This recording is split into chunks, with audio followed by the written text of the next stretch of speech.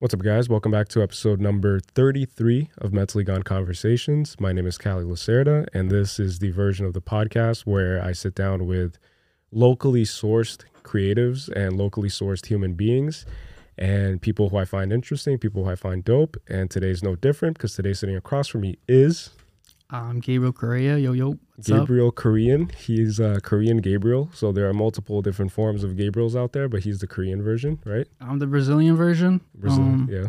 Yeah, good to be here, bro. Thanks for having me. So you said that when we first got into the studio, you said that you felt a little bit nervous. Do you feel any better now? Oh, I mean, yeah, I feel a lot better now. We've been More talking like- already for like almost an hour, I think, right? Right. We had a mini podcast before the show even started. We just went off the rails talking about a bunch of stuff, which I'm sure we'll talk about again during this episode at some point. But yeah, man, it's pretty cool. It's pretty cool having like people who I haven't met yet on the show, because I feel like something happens during the podcast where it's just different. Like it's almost as if we experienced something different together, if that makes sense. Like people bond over hardships, and like people who go through certain things, like they always establish like a stronger bond versus just like meeting each other and just talking it up or whatever. But doing a thing together where like this is your episode, it's not my episode, like this is Gabriel's episode. So we're going to talk about stuff that you want to talk about. It's going to be more about what you have to say to the world.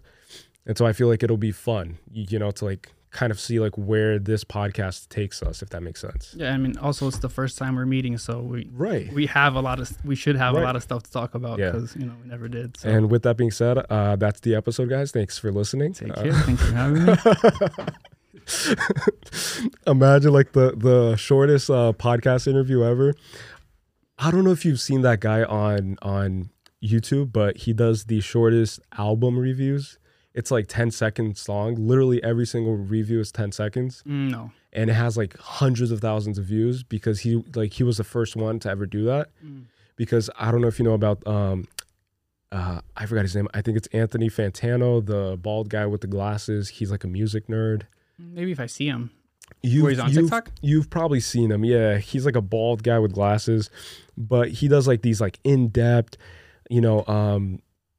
sometimes an hour-long review of a certain album. And then this dude just comes on and then he's like, I like what Kendrick Lamar did with this one. It's like this and this and this and that. And then it just ends. And then everybody's just like watching and raving and commenting. And just, it's like the easiest job ever, I feel. I don't know. I don't remember, but maybe I scrolled past him. I don't know.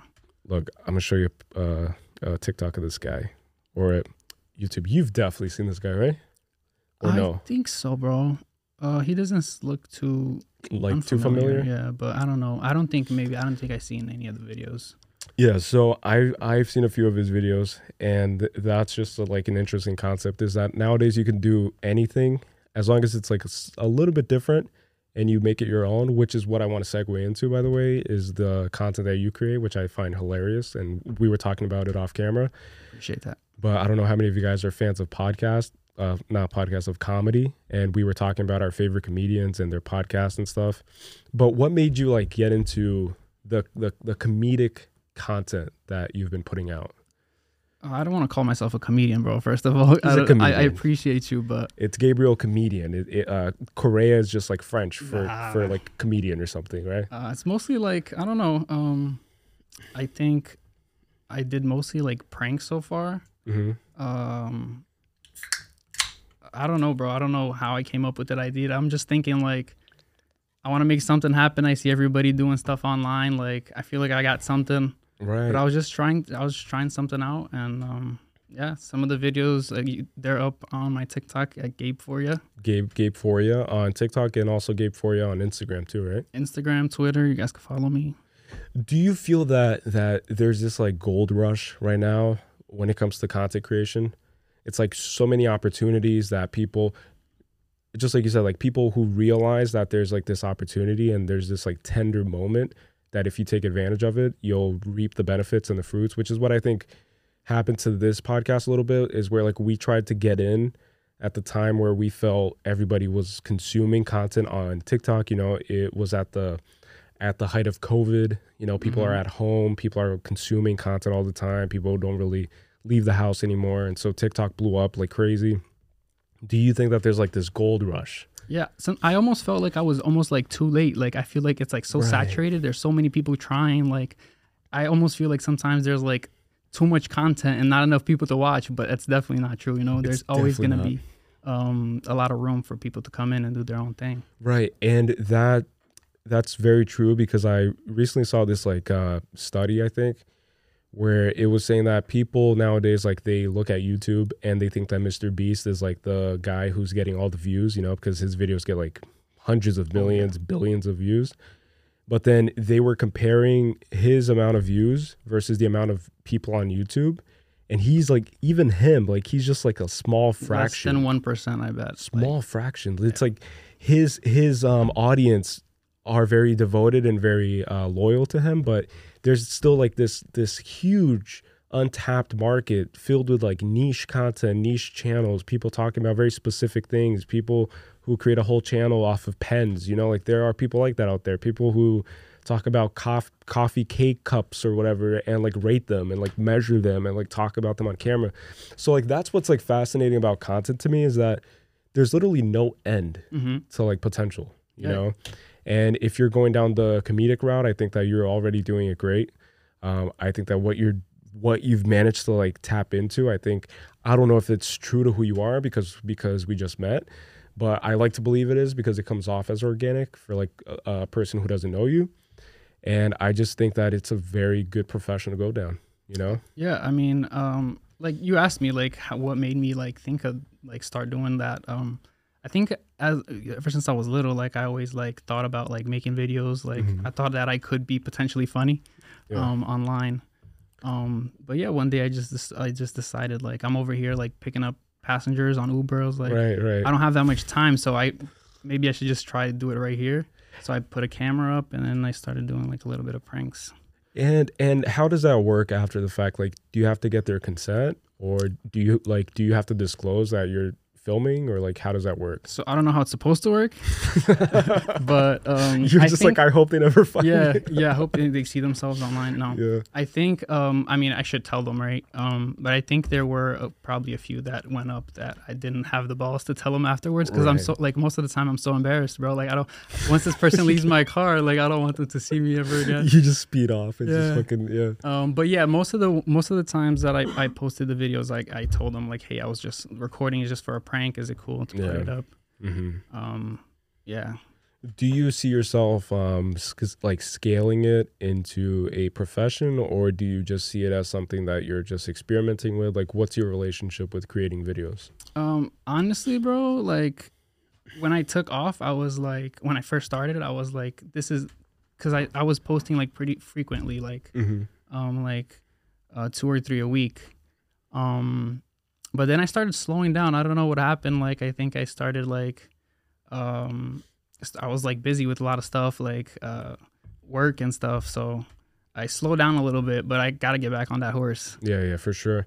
Because I feel like, just like you said before we started recording, I think, how a lot of people, including myself, like, we start this thing and we create a video that we're very proud of personally because it's ours, like it's our little baby that we just created. And then we share it with the world thinking like, oh, it's just a matter of a few more of these and I'll already be famous. I'll already grow and blow up on TikTok, which is a huge misconception, by the way, is that people think that TikTok is this like easy to like blow up platform because a lot of people have done it quickly. But it's definitely not the case. Like, it's like it's a grind. It's like, a grind. You have to keep We were doing it. talking about it before. Like, I thought when I first started, I thought it was gonna be like boom, boom, boom. I'm gonna make a few videos. Like, even if I put out 10, 20, one of them is gonna take off, and then from that one, I'm gonna have all these followers, which was not the case. Like, it never happened. Like, none of them actually like blew up like that. So I think that probably played a part in me like slowing down. I like lost a little bit of confidence, but. Right. Like, we were talking about how you did your stuff. Like, you grinded out for a few months, right? When you started out, you had like only a few hundred views until eventually, like, you just keep grinding, keep putting stuff out there. Yeah. Eventually, you're gonna connect to more people, But I think that what you're saying has truth to it. But I just think that the number might be like 100, because I feel like if you set that expectation to like 100 videos, and I think it's a rule of thumb too in one of those like self-help books, I forget which one, but they say that you should do 100 videos of like anything that you're trying to go down. So if you're trying to get into gaming, if you're trying to get into comedy, podcasting, whatever, do 100 episodes, 100 pieces of content. And then if you don't have one that sticks and that gets like some traction, then maybe give up. Then it's time to like reevaluate, not necessarily give up, but then like reevaluate, see what you're doing. Are you just like trying to copy someone else who does the same thing? Are you doing it exactly like they are? Then that's the reason why. It's like, why would they come to you if they already get it from this person that's already famous? True. So it's like, what can you offer type of thing? But I feel like once you get past those like speed bumps kind of, you know, of just feeling like unmotivated because it didn't blow up, which we've gone through, like me and my girlfriend, like we've gone through that a lot, where we've dropped the podcast for like months on end because we were putting all this effort in and trying to make it funny and trying to make it, you know, nice and whatever, and then just nothing happening. Yeah. You know, and it's countless hours just editing, sitting down, editing, figuring out YouTube algorithm, figuring out thumbnails, figuring out everything, you know, trying to put it all together to like create this thing. And then you're just like, fuck, like I just wasted my time. Yeah. I also like, I'm really like self-critical, I feel like. Me too. So 100%. like I'll post a video, or before anything, I'll ask my friends right before I post a video. I'll be like, yo, is this funny? And I'll ask like a rating, like give me 1 to 10. How funny is this? And my boys will usually be like, it's a 9. Or they'll be honest with me. Like, yeah, this one's not it, bro. Yeah. But then the thing is, it's like, it's also like I'm trying to be funny in the videos. So they're supposed to be funny. So you're watching something over and over again. Yeah. Like I'm editing it. And then by the time I go to post it, it's like, is this really funny? Like I'm not laughing at it. Like is it anymore even because worth it? you've already watched it 100 times. It's that too. And then like once you post them up, I post them up on my page. Like I'll look back at like an old video that I seen. I'm like, but it's that like I've already seen it so many times. I'm like, I'm not always gonna laugh at it. But then I watch the video. I'm like, I kind of want to delete this. You know? Yeah. I don't know if you get that too. 100%. And I get that more than you'd imagine because like now people have this perception that like, oh, like I know exactly what I'm doing, even doing these like episodes with like guests and stuff and being a host and just doing a podcast. It's like a lot of pressure and just anxiety that comes from not the outside world, but a lot of times from myself, because I would like beat myself up. For example, on the last episode that I did with Ferdinand, I didn't feel like I was 100% there. It's like I felt like I was in my head a lot because it was the first episode back, you know, after a long time without having guests on. I felt like I was stuttering a lot, which I do either way. Stutter, I'll like, you know, just ramble on words and stuff. But it's just like, it's always the self-critic. It's like, there's no reason for me to feel that way. There's no reason for me to be nervous. There's no reason for you to be nervous. There's no reason for anything. Because everybody's going to die eventually, you know, like, and like, that's what I've been like meditating on actually, which sounds kind of weird, but it works, where it's like, if you think that way, it's like, everybody's going to die. You're going to die. I'm going to die. Everybody, you know, everybody who criticizes you, who you think is criticizing you, everybody's just going to be buried or cremated eventually. And then once you realize that, it's like, I'm just going to do it. Like, fuck it. I don't care anymore. And then also like when you're about to post that video, like you're thinking like this is all about me. Everybody's paying attention to me right now. When at the end of the day, it's like, they're kind of just like, it's just a video for them. They're going to see it. They're going to laugh or not. I'm like, this was lame. But to us, it's like, oh my God, everybody's paying attention to this thing right now that I'm doing. Like it better be like super good, you know? Yeah. It's not the case. It's like, it's not that big of a deal to everybody else as it is to you. And I think that that's the ego. You know, it's like our ego making us bigger than we actually are, for good or bad. And then it's that idea of like feeling like you're on stage and then everybody's trying. And also, I don't know if you feel this, but I feel that right now, by the way. Spotlights on you and stuff. Just freeze, if anything, just freeze. And then we'll pretend that, you know, it's buffering or whatever the fuck. But I don't know if you feel this way too, but I've never done good in school. So like growing up, I've like failed math plenty of times. Physics, I was never good with numbers. The only class I was good in was philosophy, because I've always been good at just like improvising and just having these thoughts and then trying to like create chains. You didn't have philosophy in high school? Yeah. In high school? Yeah. Like where? In Brazil. Oh, in Brazil. Okay. Yeah. Brazilian high school, and I've said this like a few episodes back. It's probably been a while, but Brazilian high school is a million times more hardcore than American ones. 100%. We have like it's crazy. Like the culture there, because everybody's trying to be a doctor. So like that's the main culture in Brazil. It's either medical school, lawyer, or engineer. So it's like these like three hardcore things that you have to study like crazy. And so everybody's just studying like crazy. Professors are just vomiting everything that they possibly can.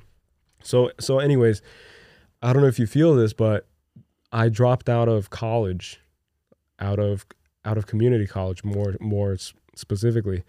And then I had to kind of like force myself to figure out my life.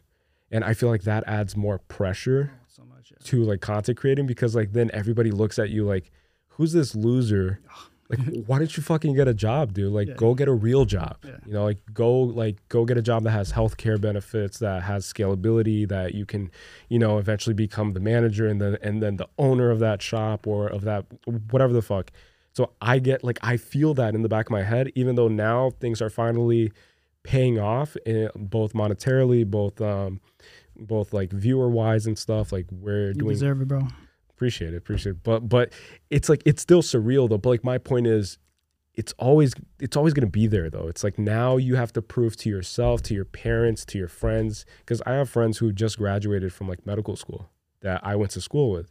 So they went down that path and they focused, and now they're going to make a shit ton of money like being doctors and shit. But then I compare myself to them a lot. I'm like, but like, am I going to ever amount to anything? Who knows?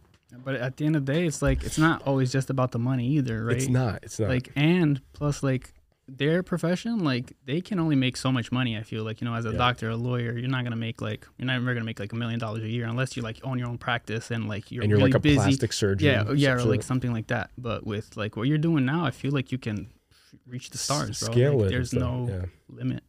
Yeah, and that's one of the things that really appeals to me about this, is that like this could become like a passive thing too. So if you have like a few pieces of content that go viral, they'll continue going viral in perpetuity in the background. So it's almost like this like passive income also. So it's a very stable business, which is what I think a lot of people also misinterpret and have this like misconceived perception of it, is that like, oh, like content creators have to always have hits, but as you do it and as you create this catalog and this brand of like Gabe, and then people will just go back to your older videos and that'll generate clicks, and then you'll get paid, you know, like through YouTube or through TikTok or whatever. So yeah, I was gonna ask, like, because I really like, I like put up a few of those videos, but like I don't know how, like I never made any money from it, or not even close to anything like that.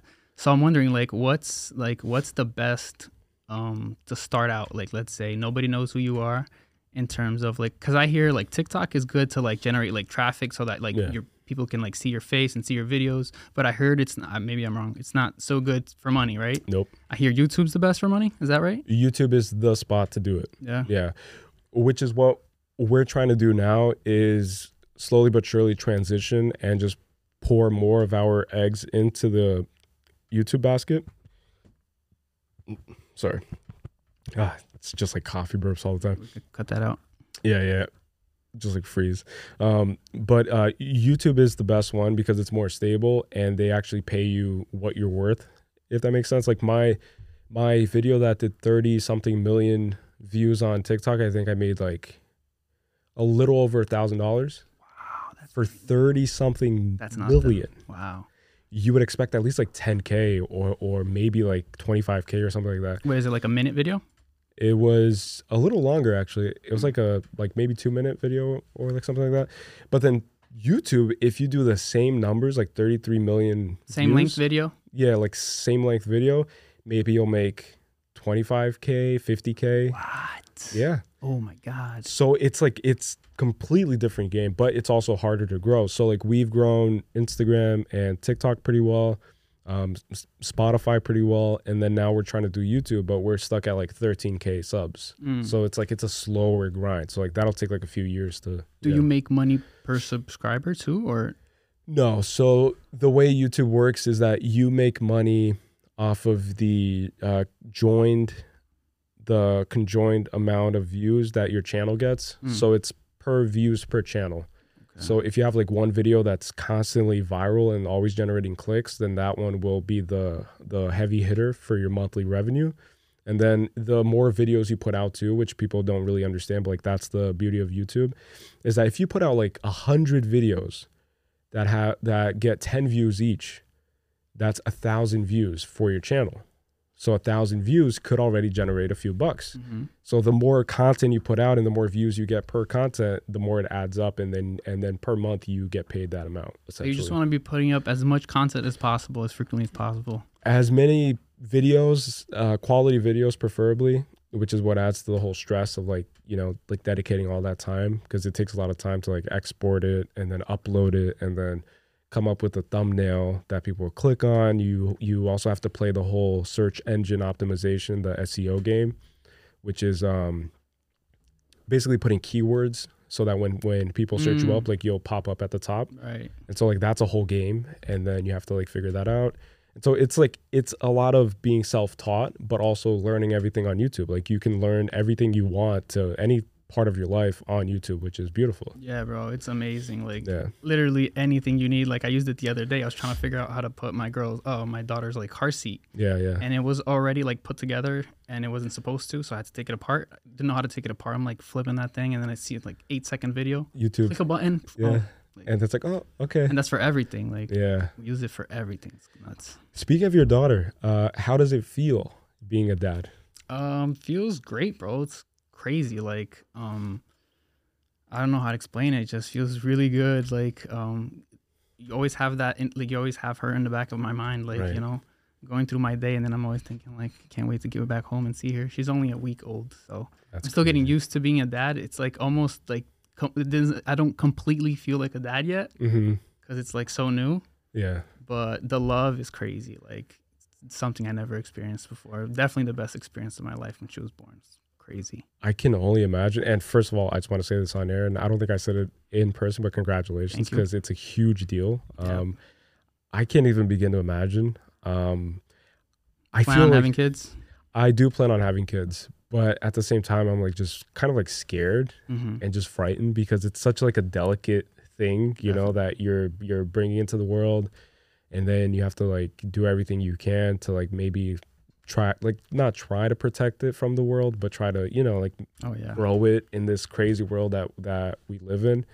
But I do want to have kids for sure. Yeah, I recommend, but don't do it like me. Yeah. Like we, you know, obviously she wasn't like we didn't plan it. So it was like a surprise to us, but you know, it was a good surprise. Yeah, for sure. Do you think that you'll like use her as like a motivation to like run after your dreams even more in life? Yeah, that's the thing. Like I feel like now the pressure is on, you feel me? Right. So now I'm like, I got to do whatever it takes. Like before I was just kind of like going with the flow. Like I'll get by, you know, I just got to make rent here. But now it's like, now I got to provide. Yeah. And for my girl, we plan on marrying her obviously too. Like it was just like, it was nothing on schedule. But now it's like everything completely flipped. Like now the pressure's on. I gotta get after this money. Like gotta look for like a career path. It's like it's a lot, but it's good. Like I like that it's like the pressure's on now, because now it's like a wake up call, you know. And I feel like a lot of people need that too, because I definitely needed it. Yeah. Right. And I was too comfortable. A lot of people are too comfortable, and whether they get that pressure and that, you know, like that fire under their ass through maybe like getting depressed or maybe losing a loved one or having a child. So like it's always that thing that a lot of the great people of this world, like they've all gone through that, where it's like all of a sudden it's like there's an extra mouth to feed, and now you have to like pursue, like there's no excuses. There was actually a conversation I had with my girl. I was like, babe, like it was like through COVID, I feel like everything was just like slow down, like nothing's going on. Everything stopped. And I'm just like, sometimes I almost feel like something needs to happen for me to like wake up. Right. And in my head, it used to be like, you know, hopefully it's not like a tragedy or anything, but I don't, obviously not asking for a tragedy to happen to me. But like you said, sometimes like it's something like that happens and it triggers that. And thankfully for me, it was a blessing. It was a good thing. Good thing, yeah. Because I feel like especially through COVID, I don't know if you've dealt with a lot of deaths, but I've had to like go through a lot of deaths of like friends and like close relatives and stuff. And just like receiving that news that that person died of COVID and that that person just died of complications of breathing and like all that stuff, that was like a huge wake up call for me. It was like, holy shit, you know, like, and that's when it kind of started. I think it was at the height of COVID where I just began meditating on this idea of death, you know, and just always thinking about it, but like not in like a weird suicidal way. Mm-hmm. Yeah, I can relate to that. But in a way of like urgency, you know, it should motivate you. It's just this idea of like, we don't know what's gonna happen an hour from now. Mm-hmm. Like, God forbid, but like, we don't know what's gonna happen. Nobody knows anything. We always also live life in this way where it's like we expect to be 80 years old someday. And a lot of people live that way. And so they live comfortably thinking like, oh, like I still have a lot of time. I'm still in my early 20s. I'm still in my mid 20s. I'm still in my early 30s, 40s, 50s. And so I have a lot of time left. I have this and that. But then it just hits you like things just could, you know, just derail and go off track. Yeah. You said you were like thinking a lot about death and stuff, but are you like, what's your relationship with that? Like, are you scared of death? Are you more comfortable with it now? Like, I'm not scared of death, honestly. Yeah. I feel like, and this is fucked up to say, but I was talking to my girlfriend about this, but I feel like if I were to go, or if I received news that I had like a finite amount of time, I would probably go gracefully. Like, just accept it. So you've made pretty much peace with it. Yeah. Because I think that there's no point in fearing it, you know? Mm-hmm. And one of my favorite quotes, it's a Latin term, I think it's Latin, but it's memento mori, which is remember that you too shall die. And like a lot of ancient philosophers, they would always recite that phrase and just always remind themselves, because like that's the root of existence. It's like the irony of life is that the inevitable, the one inevitable thing that we all share is just death. Mm-hmm.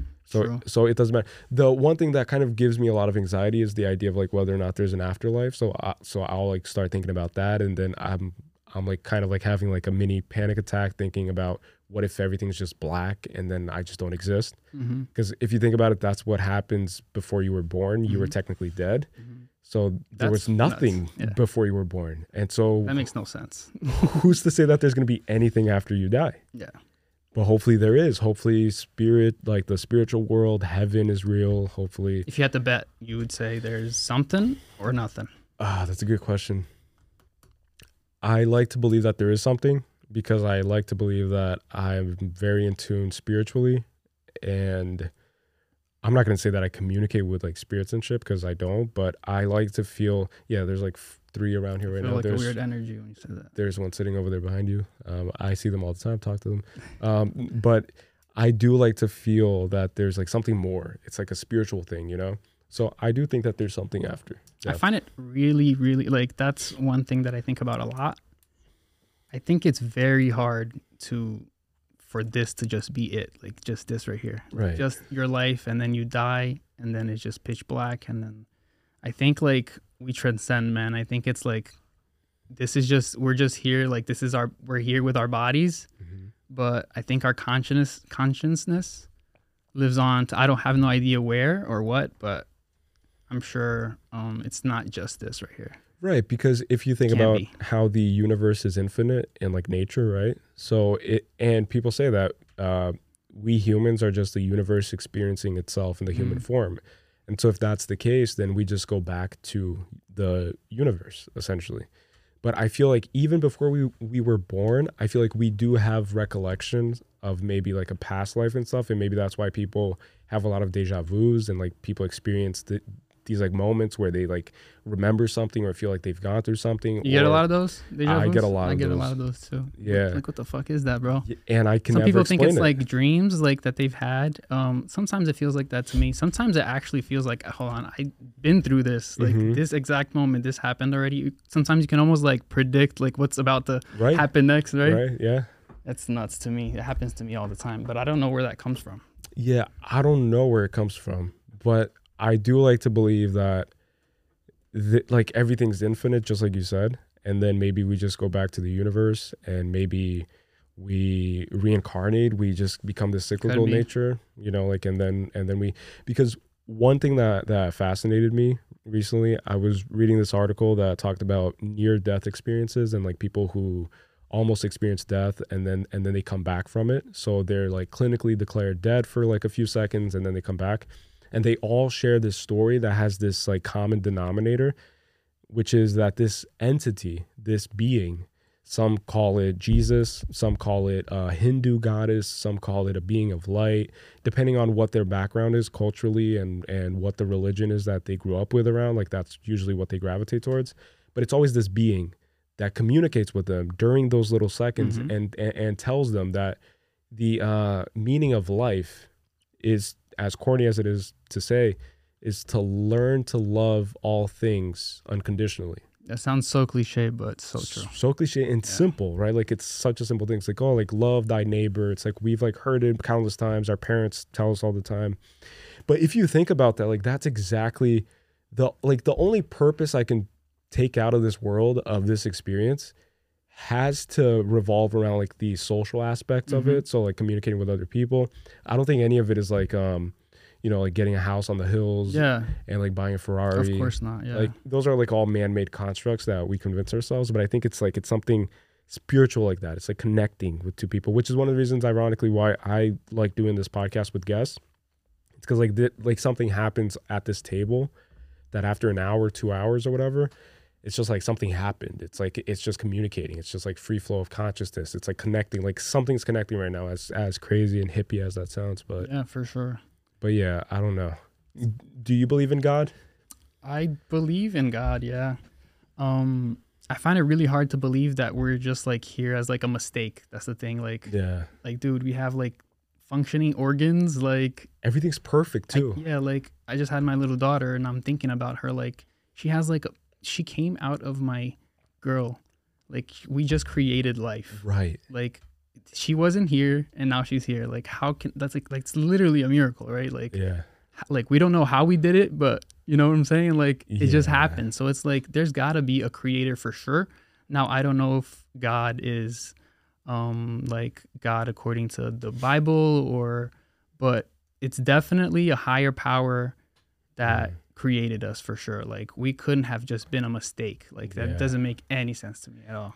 That's probably the thing that would trip me out the most, or that will trip me out the most when I do have kids of my own. But it's the idea of like creating a conscious being. It's like you just created consciousness.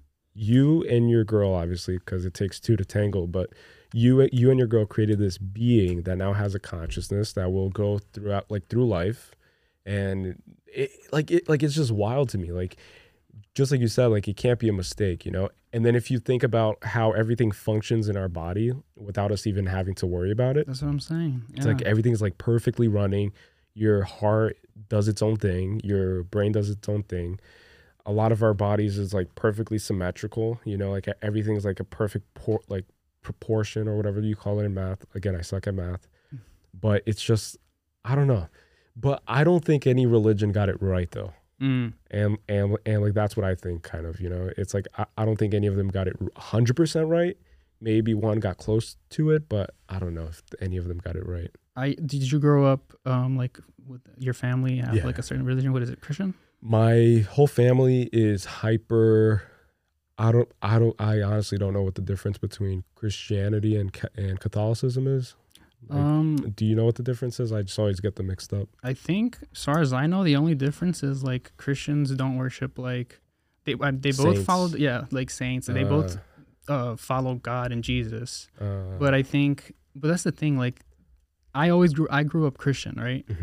So it's like everything in the Bible it's a lot of like knowledge that like if you read the Bible and you live your life by what the Bible is saying, you're gonna 100% live a great prosperous life. Right. You know what I'm saying? So it's like whoever wrote it, even if you don't think it's God, if it was like God or whatever, they had some like crazy amount of knowledge. Yeah, that they had to get it from somewhere. Yeah, but the only thing that like holds me back from that is that like it's like a book that's written like thousands of years ago. Right.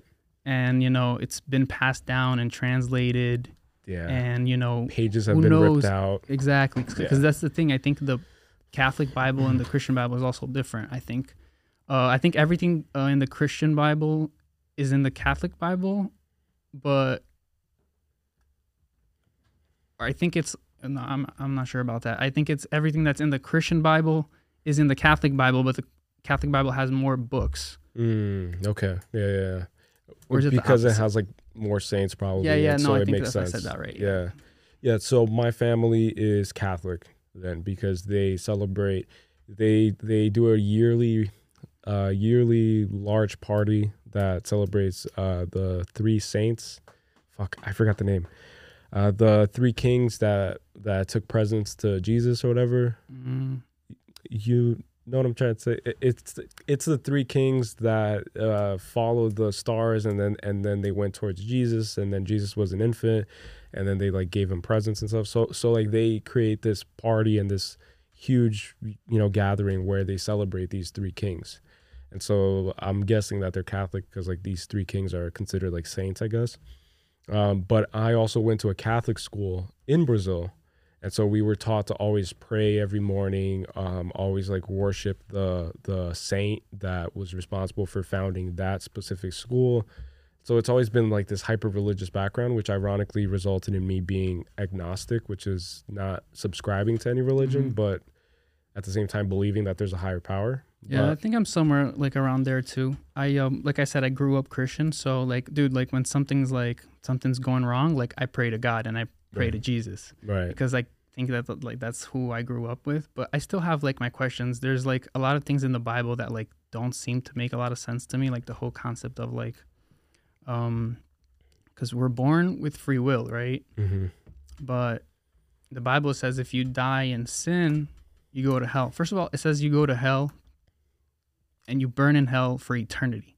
Yeah, that that's right kind of there, harsh right there, dude. How does that, like, how can you burn in hell for eternity? I can't wrap my head around that. Give me one more chance, Yeah. Like, so it seems like something too harsh for like somebody who created you in the first place to do. So I don't necessarily subscribe to that idea. I don't know if it was like, maybe it was like misinterpreting translation or whatever, or I don't know. The main thing for me too is exactly what you said about how this book has been passed down through generations and through like different iterations of society, of governments, of kings, of tyrants.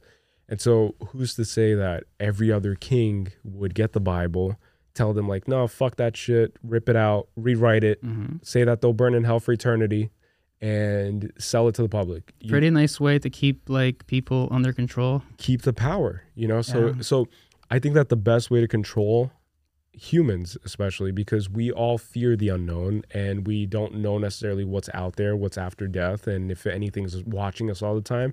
So the best way to control them is by creating this force and selling them this idea that there's this omnipresent, everlasting force that is good, but if you're a bad boy or a bad girl, then you're gonna get reprimanded. And so like you're always paranoid and living this life, and that makes humans a more morally accurate, like not morally accurate, but more morally in line. Yeah.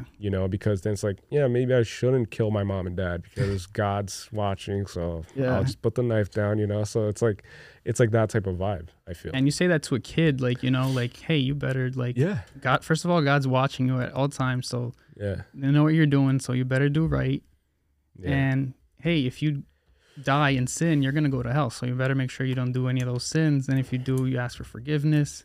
Yeah. So it's a good way to like you scare people, kind of scare people into following the religion, I feel like.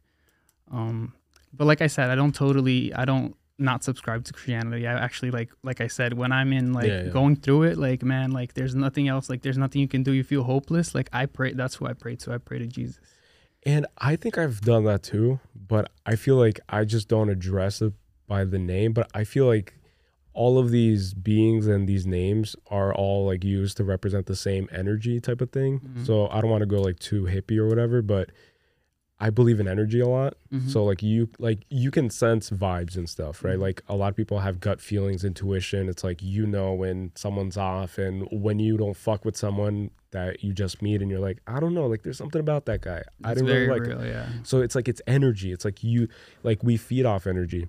And so I feel like there's this like huge energy that's responsible for maybe everything that we see right now, and that created everything. And so by creating everything, it's in everything that we see. It's in all of us and stuff. And so that's why I don't know, but I feel like I've like prayed and like asked for help and stuff in like my lowest moments and darkest moments, but I feel like I communicate with that energy. And I don't always get like, you don't necessarily have like a name for it or who you're praying to, but you're just like, it's just like faith, I guess, right? Yeah, exactly, faith. And then but I just always know that it's real. Yeah. So I never doubt that it's real. So like you feel like there's something there that's listening. Yeah, always. And then sometimes I'll feel or I'll see certain things that happen like right after maybe that are too coincidental to be chalked up to like chance, you know? But then I'm like, oh, so this is the response and this is the answer, you know? Like sometimes it's a sign that I see while driving. It's like a fucking thing I see on YouTube. It's in like, who knows, but you always catch it because I feel like that's when it activates the part in you that's like directly connected to it that allows you to see it, if that makes sense. I don't know, but that's my thoughts on like God. You said that we're born with free will, right? Do you believe in that 100%? I think I do. You don't? Because I've been thinking a lot recently. You think we're like kind of predestined to no certain... maybe we're like destined, but I feel like we're in complete control of our destiny. But I feel like it's just weird to me how we are born into this world and then we have to kind of like pay our way to like pay to live on this planet, if that makes sense. So everything's already architected and everything's already preordained in a way where you're born and then you have your parents who are going to provide for you, who are going to pay for the rent over your head, for food on the table, raise you a certain way until you become of age where you have to now like, hey, like you have to pick up the slack and you have to get a job and you have to start paying for your own way through life. And then you repeat that cycle by that kid having his or her kid. And so like, to me, it's just this weird idea that you have to pay to be on this planet. So I don't think our ancestors ever had to worry about that. Like our like primitive caveman people, you know, like they just worried about surviving. It's just like hunting for the food and stuff, but it was never this thing where you had to pay in order to live. And so that's the only part that like really like hits me every now and then. And then I just find myself like losing myself in that thought process. You know, it's just weird. It's like taxes and paying rent. Like, why should we have to pay to like survive on this planet? Yeah. But do you feel like you ultimately like you're in, like, do you think you can alter your future by the decisions you make right now? Or you think like no matter what, like you're supposed to end up here by the time you're, you know? I absolutely think that everybody's in control. So like you can flip a switch today and then turn around and just tell me like, hey, I'm going to start my own car company. I'm going to start building a car because I just decided that that's what I want to do. I'm going to spend the next year learning on YouTube, reading up, understanding, studying engineering, putting together a team, and I'm going to create a rival to rival Tesla. Like you could tell me that and do that and like try to do it. So like the fact that you can do that, then yeah, like we all have free will, you know? And then I could turn to you and say like, oh, I'm going to set out this plan where I'm going to reach 1 million on YouTube by the end of this year. And then I'll just put the work in and just do everything and just make the strategy and stuff and then make it happen. Or I could turn to you and say, hey, this is the last guest podcast. I'm going to give up on this because I don't like it anymore. And then I'm going to go get a job at Taco Bell. Yeah. I guess it's either like that or you believe in that free will or in like whatever is meant to be will be. See, but then that's where it gets interesting to me because I feel like people, so there's this constant debate, right? Is it nature or nurture?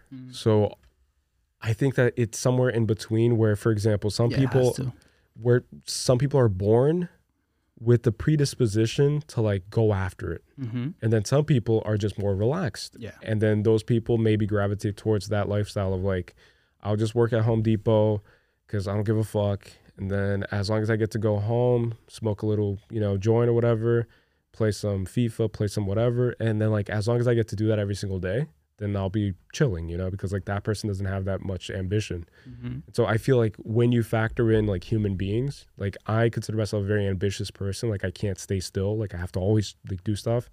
And that comes at a cost too, because like my own girlfriend has like complained about it, and she said like, hey, like You're doing too much. yeah, like we should spend like more time together. We should just relax. Like I'm just always thinking about work. I'm always thinking about like recording and like editing and like, so I feel like that comes out of fault. But at the same time, I feel like that adds to my ability to define my own future. Mm-hmm, for sure. You know, And you live better like that too if you're always like, you know, having something to go after, you know, yeah. versus just like living day by day.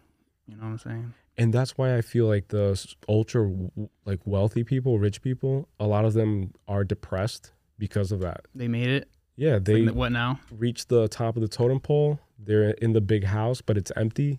They're in the fast car, but they don't have to be anywhere. You know, so it's that idea of like just basically floating through life, and that's something that I'll never want for myself. You know? And it goes back to that, like the meaning of life. If the meaning of life was for you to just like prosper in life and like make a career out of yourself and then make all this money, then why is it that like the richest people, most powerful people in the world are the ones that are like, you know, probably like the most depressed, like, you know, and empty. Yeah, and empty inside. Exactly. Yeah. Speaking of that, do you have any like big life aspirations? Like what's your biggest life aspiration if you had to?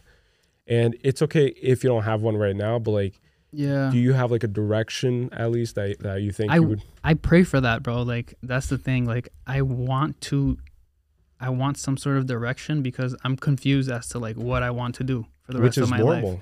Right. I'm still young, I feel like, but I feel like at the same time, like the time's running out. Yeah. And now I have like all these responsibilities. So I actually don't know, bro, but I know that I don't want to. You're talking about like career wise, or are you saying like, well, family wise, I definitely want to like build a family and have like a bunch of kids. I still want a lot more, you know. How many kids do you want?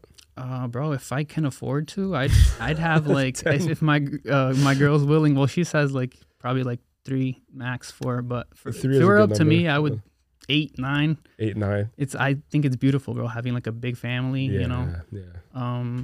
Make some fun holidays. But in terms of like career, I don't know, bro. I just know that I don't want to be working like a 9-to-5 job. Like I want to feel like I'm not just working for money. Like, you know what I'm saying? Yeah. But exactly what it is, I don't know. Like now there's like so many opportunities online and stuff. Yeah. But I don't know. Have you ever had anything like as a kid? Did you ever have those like big dreams? Oh, of, like, that was to become a soccer player. I think that's like half of like every Brazilian kid. And you wanted to play for Botafogo. Botafogo, yeah. That's my Brazilian team. Of course, yeah. That's like every child, every Brazilian kid's dream to make it pro, right? Me too, yeah.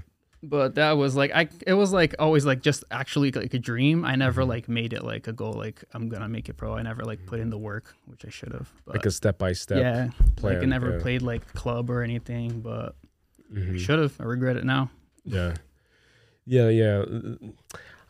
I think that's super common too, right? Is that like every kid wants to either be an athlete, an astronaut, a firefighter, or like something like that. But it usually like revolves around the whole idea of like helping other people too, and like being close to other people and just being very social. So like a lot of people who tend to like grow up in strong friend groups tend to gravitate towards soccer, which was both of our cases, I'm assuming, right? And then kids who just want to help other people and want to be liked and just accepted usually go down the route of like firefighter, police officer, and they just want to like fall into that little pocket. But I completely agree with the whole like 9 to 5. I've always been very anti-authority. So I just hate when anybody tells me what to do, and when anybody's breathing over my shoulder while I'm working, or that person has the power to like fire me and to fucking dictate my life and shit. Like I hate that. It's really depressing, bro. Like like sure. Worked previous jobs where it's like somebody yelling at you. Sometimes like the person could even be younger than you, or somebody who you think is like less competent than you, who's just been there longer, and they're like, oh, you're supposed to do this thing, like you're supposed to talk to this person like this. Like, you know, when you feel like you do it better than they, and then they get to tell you what to do, and you just have to like shut up about it. that like takes its toll on you. Like people who like keep those jobs for like years, especially like back in the day. Like I feel like people like got like a factory job or something and just stuck to it for like 30, 40 years. Yeah. Just like wasting away, bro. I don't think that's the way. Not for me anyway. I mean, there's nothing wrong with that. Like if you're, you know, if that's your thing, you're just working to get home, that's fine. There's nothing wrong with that. But I feel like for me, I have to be working not just for the money, but like I have to have some kind of like investment in it for like, you know, I don't know. Yeah. And I feel like 9 to 5s are meant to be just like a chapter in everybody's book, you know? So like a lot of people make 9 to 5s their whole book, but it should just be like a chapter that serves as like a stepping stone. So like while you're hustling and like working 9 to 5, you're also experimenting with other things and like trying to establish like long-term big picture goals, you know? Because like that's the only thing that will buy you your freedom eventually. And I feel like the most valuable thing to me, at least, is just freedom. Is just the ability to be your own boss, establish your own hours, be the entrepreneur, which has been overused nowadays because of people like Gary Vee and like all these like, you know, like gurus on the internet, on Instagram. But I feel like there's some truth to that, because also I feel like that there's this like broad conspiracy that the government does everything they can to kind of kill your spirit. Do you believe in that? Yeah, I do believe. I believe in that as well. Because it starts in school, you know, because I don't know how many people know this, and I don't know if you know this, but schools were initially designed after factories. So it's like by the Rockefellers, right? Yeah. I think it was, because like they were the industry titans at the time. And so in order for you to produce more workers, the kids and the children of the current workers at the factory would go through schools, and which were used as like conditioning and programming and priming institutions and places where they would produce out of these schools future workers for the factories. Oh yeah. So it became like that perpetual cycle of just, you know, conditioning, priming, boom. Like, like let them have sex, let them procreate, give them the illusion of freedom, and then just fall right back into my little net, you know? So like, and if you think about it, it's pretty mind blowing how it hasn't changed since then. The structure of like lines and just desks. Like I think schools, first of all, should be in circles maybe. It should be like very unorthodox. It should be like different dynamics completely. It should be like reinvented and reimagined, but it's still the same shit. There needs to be some kind of like for kids, bro. Like how can you need to get kids interested for them to learn. But they're not really interested in like how do you say, like raise smart capable people. They just want to like kind of raise you like you're smart enough to like do whatever it is, like the paperwork to keep like the country running, but not so much that you want to like do your own thing. Think about it, bro. Like what do they teach in school that you take with you? Nothing, bro. Like obviously aside from like basic math and like reading and writing, but like, you know, you learn about a bunch of useless like stupid formulas and like stupid stones, like you know what I'm saying? Like you're never like you don't learn how to take out a mortgage or like how to like build deal credit with finances. Credit. Like there's so much stuff that they should be teaching, but they don't. And it's not. I don't think it's a mistake. Because schools aren't designed to empower kids and to develop well-equipped and just well, you know, like formed people. It's to just create obedience, I think. And that's why you have like deadlines and you have homeworks and you have tests, and then you're graded and your value is often correlated and equals the grade that you get. So if you get an F, then you as a kid, like that's super traumatizing. It's like, fuck, like I'm a failure already. So it's like teaching you to accept your place in society. Very true. And to accept that there's like an authority figure that's going to dictate your place in society among the ranks of other people your age who look like you, who talk like you, so it's this like fucked up psychological thing where instead of like not having grades at all and just basically, you know, like rewarding kids based off of their own drive and their own ambitions and their own personalities, which would create a society filled with people who have flourishing personalities, who are just unique, and maybe society would just advance 10 times over. But you create these like black and white fucking I would only disagree squares. with the grading part. Like I feel like it's important, like the competition thing. I think it's important for you to like, you see a task and like know whether like you can like accomplish this or not. So like I think the grading is important, but I think there's other ways to like different types of ways to test kids. Like they just test kids on like one thing, which is like they don't test like creativity or like there's different ways to teach kids that like they would be more interested in, and you can't teach somebody something that they're not interested in. It's very hard.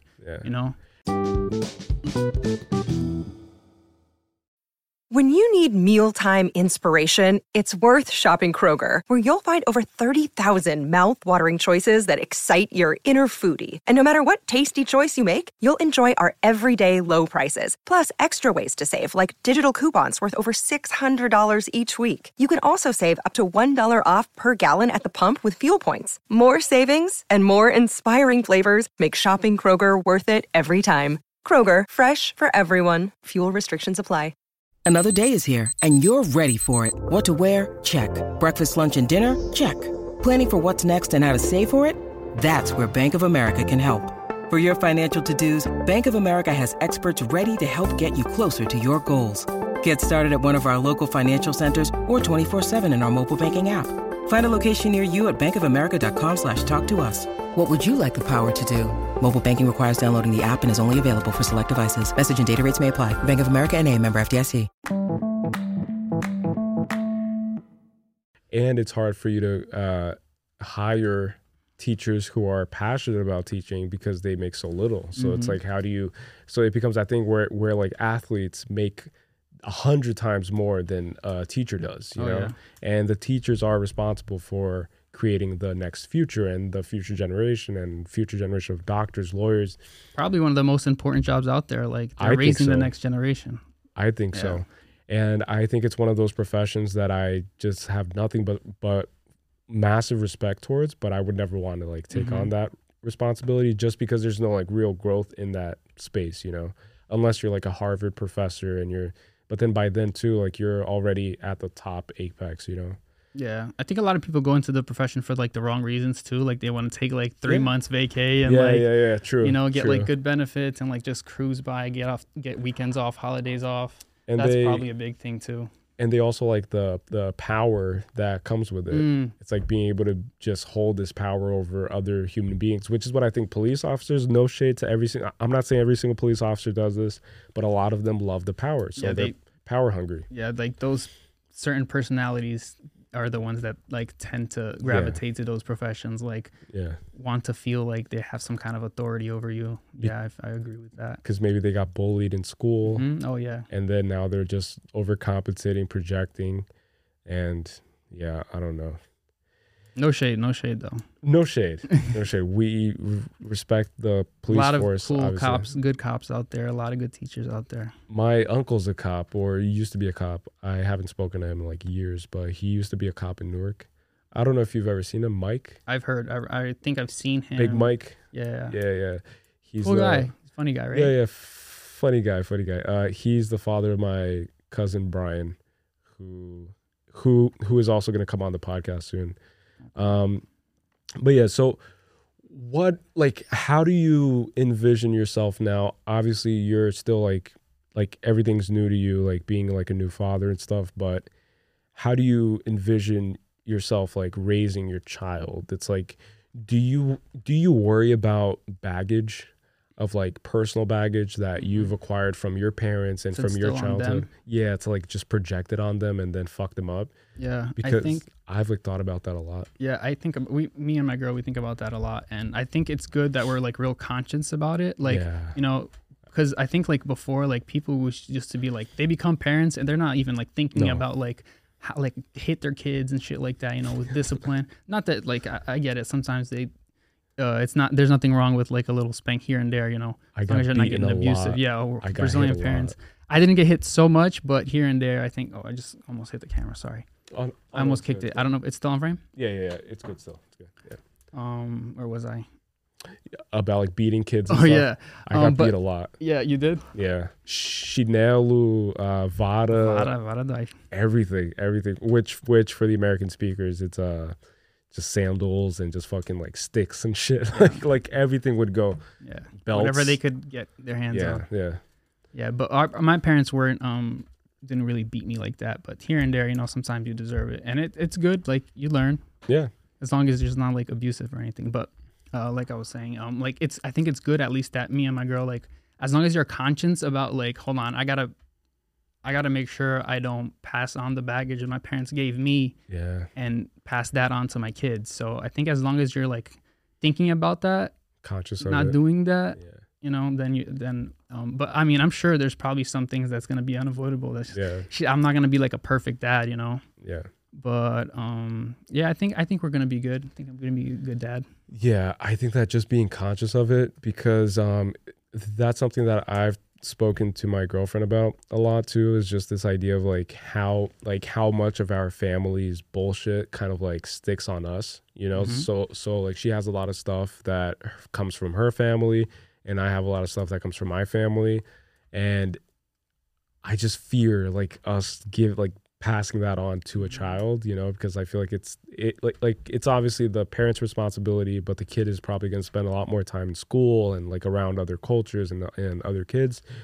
But as long as you have like this firm foundation that is kind of like guided towards, just being like a better version than who you were. Of course, like I think that's already like a huge part. Take all the qualities that your parents gave you, the good qualities, the good stuff, and then try to filter out all the bullshit. Yeah, and I can't think of like anything in specific, but like I've noticed many things that like, hold on, I got to make sure I don't pass this on to my kids because I felt this type of way with my dad when my dad did this. Yeah. So I got to make sure I don't carry that on.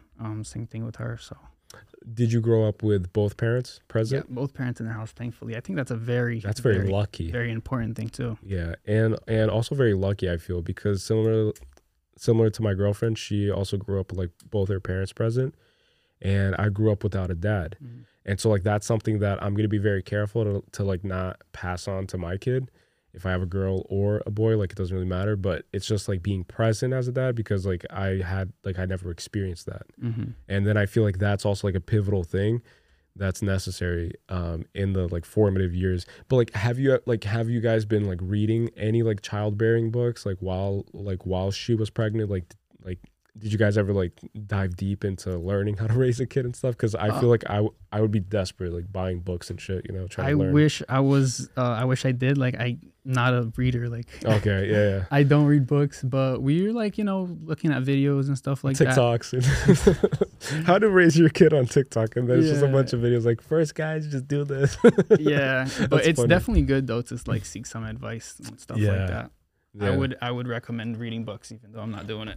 yeah, because I feel like in those 9 months, like that's the only thing I would be able to occupy myself with, is just like freaking out, but just out of anxiety. But I feel like it's also bad to think that way, and I feel like the way that you're approaching it, where it's just like one step at a time, I feel like it's the right way, if there is ever a right way to be a parent, because I don't know if there is, because every parent I've like encountered is fucked up in their own way, and their kids are fucked up in whatever way. But I feel like like taking it one step at a time and doing the best you can, and just like you said, like there's no way to be a perfect dad. Yeah, but like we said, like as long as you're aware of that, like that you're like, hold on, I gotta make sure I'm not passing this on to my kids, I think you're in the right track. For me.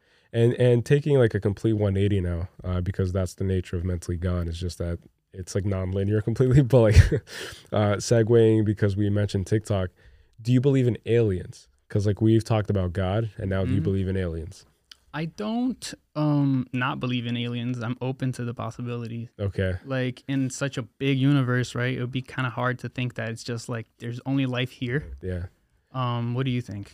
I believe in the same thing. Yeah. I think that if space is real, because a lot of our audience, maybe they believe in like flat Earth theory. Like we have like a wide gamut of people, which again, there's nothing wrong. Like everybody believes in their own thing. But that's the thing. I don't not believe in anything. To me, everything's possible. Like I've never seen Earth from the top. What if it is flat? What if there's a firmament? Exactly. So like that's why I don't like ridicule any belief. I'm open to any thought experiment, and I'll only discard it once I've been able to prove it otherwise, or prove it to be the case. So just like you said, like unless I get invited by Elon Musk to go to Mars, I'm not going to believe that there's Mars. I'm not going to believe like, but then there's like a certain group of people who view us as like idiots. It's like, are you serious right now? Years and years of scientific knowledge or whatever. No. You're just like taking information in from other people. Like you don't have like a lot of these like graphs and stuff. Like we don't even know how to read it. We just have to take Exactly. like they could be like photoshopping all their pictures for all we know, you know? Exactly. And just taking their word for it. And it goes back to the whole school thing. So like, what if you're the one that's brainwashed, you know, because they taught you, it's like, oh yeah, math is like space is this and science is, and then like, maybe you're the one that's brainwashed. Maybe you're the one that's wrong. Maybe these people, who knows? And I've seen like, pictures of someone who like leaked this, facility at NASA. That's like this this underwater portion that has green screens in the water. So it's like a huge pool where astronauts basically simulate the effects of space or something like that.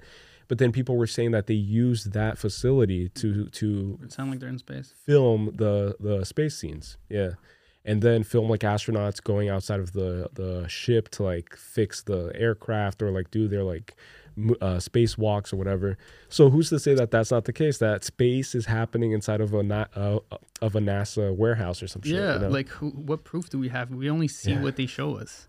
You've probably seen a bunch of videos of like bloopers of them like when they're supposedly in space and then like something like supposed to be no gravity and then something just falls and then they all like there's this video. I don't know if you could like pull it up, but I think it's like 4 of them and they're just like talking to the camera. I think they were live. I think I know exactly what you're talking about. And then I think something falls like a balloon or something. Yeah, and then what made it really crazy to me, bro, is like not even the fact that like I don't fucking understand gravity, how it works exactly. Like maybe that's something that could have happened, but their expressions, like everybody kind of just froze like, holy shit, that was not supposed to happen.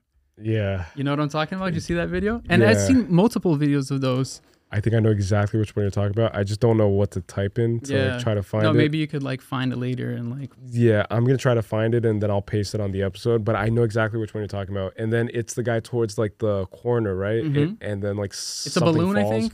I think it's something like that. Yeah. Yeah. So again, like I don't know what to think, you know? And every person who's been to space, like when they're also kind of like pressed and like asked questions and stuff, they get nervous. I think it was Armstrong or some shit. He was approached on the street and somebody was asking a question along the lines of like, is space fake or something like that? And then he just attacked the interviewer, the TMZ reporter or some shit. And then I feel like, to me, that's just being hyper defensive for what, you know, because you're hiding something. And maybe you, like, imagine living your whole life and it's a lie. Yeah. And then you have to keep up that lie. Otherwise, CIA will come for you and JFK you or some shit. Yeah, because they have to sign probably all these, like, NDAs, whatever, right? And then you're probably, like, fighting with that in your head, like, all day long. And then some guy comes up to you is like, hey, like, I know you're a fraud. And then you got to face that. And, you know what I'm saying? That Or people come up to you and say, like, you're an American hero. I love you, whatever. And then that could be even worse. Yeah. It's like my whole life's a lie. And then you just have to smile and stuff and be like, yeah, I know I did this for us. Yeah, you know. But yeah, so I subscribe to that Shakespeare quote that says that all the world is a stage and everybody is an actor, and then people put on different masks, you know? And I feel like that's what it is. It's just politicians. Like everybody's just, I don't know. Do you believe in the moon landing? And I think Stanley Kubrick did it. When was that? I think that Stanley Kubrick, he's the director for The Shining. I also believe that. I just didn't know the name. He directed it inside of like a Hollywood studio or some shit. Because I feel like that's one of the reasons why he got killed. Because I don't know if you know his story, but after the Tom Cruise movie called Eyes Wide Shut, which is the one where they go into the Rothschild Manor, which was filmed at an actual Rothschild mansion, they do like this like orgy sacrifice, human sacrifice thing. So it's kind of like giving you insights of like what happens behind the scenes and what the elites are kind of. I think they do that a lot through movies, like show us the truth, like in plain sight. Because of something that I read about, it's called karmic consequence or something like that, where they have to fully disclose what they're into in order to do the thing, because then they won't. It makes sense, yeah. Yeah, it's like, because then it becomes like clean for them. It's Mhm. like, it's not evil anymore if I tell the world. Mhm. And so, but my point being is that after directing that movie, which was his final film, he died mysteriously like a few weeks course he after did. that. And then his movie got released with like 40 minutes cut out of it. So I feel like he did some shit where he was going to release it and then try his best to like make it, you know, sneaky. But then the studio heads are like, all right, then we're going to take it out. Or maybe he wanted to speak on the moon landing. Who knows? Mm-hmm. And say like, hey, like this is all fake. You like, we're all in the firmament, just like in The Simpsons. Do you watch The Simpsons? Like I watch a little bit, yeah. a little bit. Do you believe in that conspiracy that they predict everything? I've seen it so many times. They predicted it's. I mean, you can't say it's. You can't. You can say it's like a coincidence, Yeah, but You it's not can't say- far fetched. bro. It's so Yeah. many things. Did you see the one about? It's like circulating a lot now, but it's like from 2010, Mm-hmm. predicting the whole like virus thing. No, I didn't see that.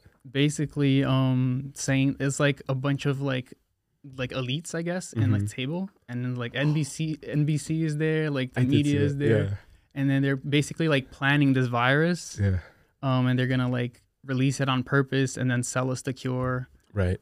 and you know, pretty much like kind of like how it happened in the last like 3 years with COVID and shit. Which is exactly how it happened. I don't know how many people know this, but Bill Gates, Big Daddy Gates, he did a meeting with himself, a few entrepreneurs. Event 201. Yes. Yeah. Event 201. And recently he did another event. I think it's Event 201. I don't know. But talking about a future virus, a future event, and how they can better prepare for it. Very similar to what they did before COVID hit. And so, like, it makes you think, like, if they did that right before, a few months before COVID hit. Yeah, I think it was first case of COVID was December, right? Or like late November. And I think this event Yeah. took place like September. So like 2 months, they're like, so guys, let's plan. It's like a bunch of like just the Yeah. like elite people, like media people there. And they're like, guys, Hypothetically. yeah, hypothetically, if this virus that like were to struck like the whole planet, like how would we handle it? Like, Yeah. it's crazy. And then it just happens right after. And so what's scary to me is that they did another one of those meetings talking about a more severe case of like a more contagious one. And how would they plan it? And so now I'm just like chilling back and just watching this movie and just seeing how it's all going to go to hell eventually Shit. and like what's going to happen. I think that the next big thing is probably going to be like Project Bluebeam. I don't know if you've ever heard of that. Heard of it, but I don't know what it is. So Project Bluebeam is this 4-phase, like 4-step program that's going to eventually take place, or people believe that it's going to happen, where the government is going to start simulating weird things, like weird occurrences in the sky, aliens, like create this foreign threat that's going to make everybody kind of like bond together under this like new world order, this like one world government, in order to be protected from this like enemy invasion, this like outer space, this like bigger than life and stuff. So all the countries are going to have to band together and create this one world government, and that's going to like make everybody just accept it essentially. And then how they're going to do it though is interesting. They're going to cast holograms from satellites that are circulating the planet. These satellites are going to create holograms of like every religion's Messiah.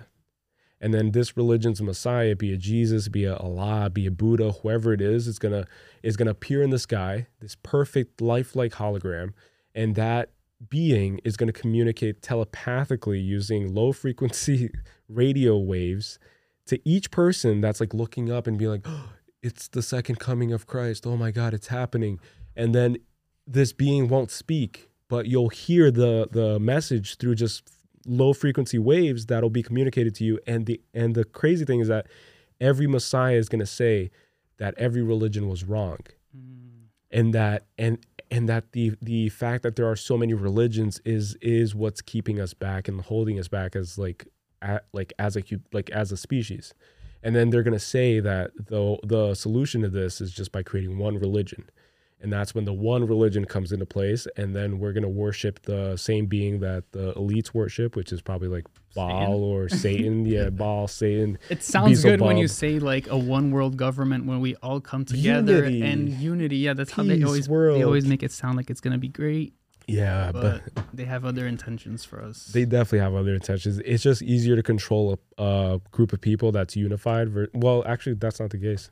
it's easier to control people who are divided, actually. So like that's why the U.S. has like Democrats and Republicans, red, blue states.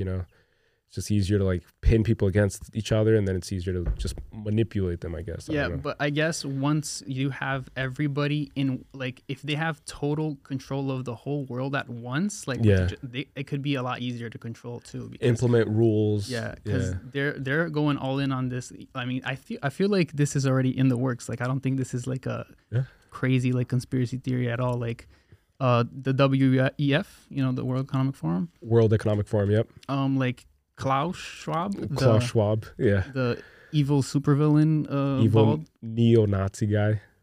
Yeah, he talks about it. He talks about it openly in his book. Yeah, that he wants to like they want to go all in on this ESG thing, like basically control your every movement, control your wallet, restrain. Like they want to know like where you are at all times, what you can spend your money on, everything.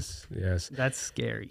And it's just a matter of time before they start implementing like social credit scores.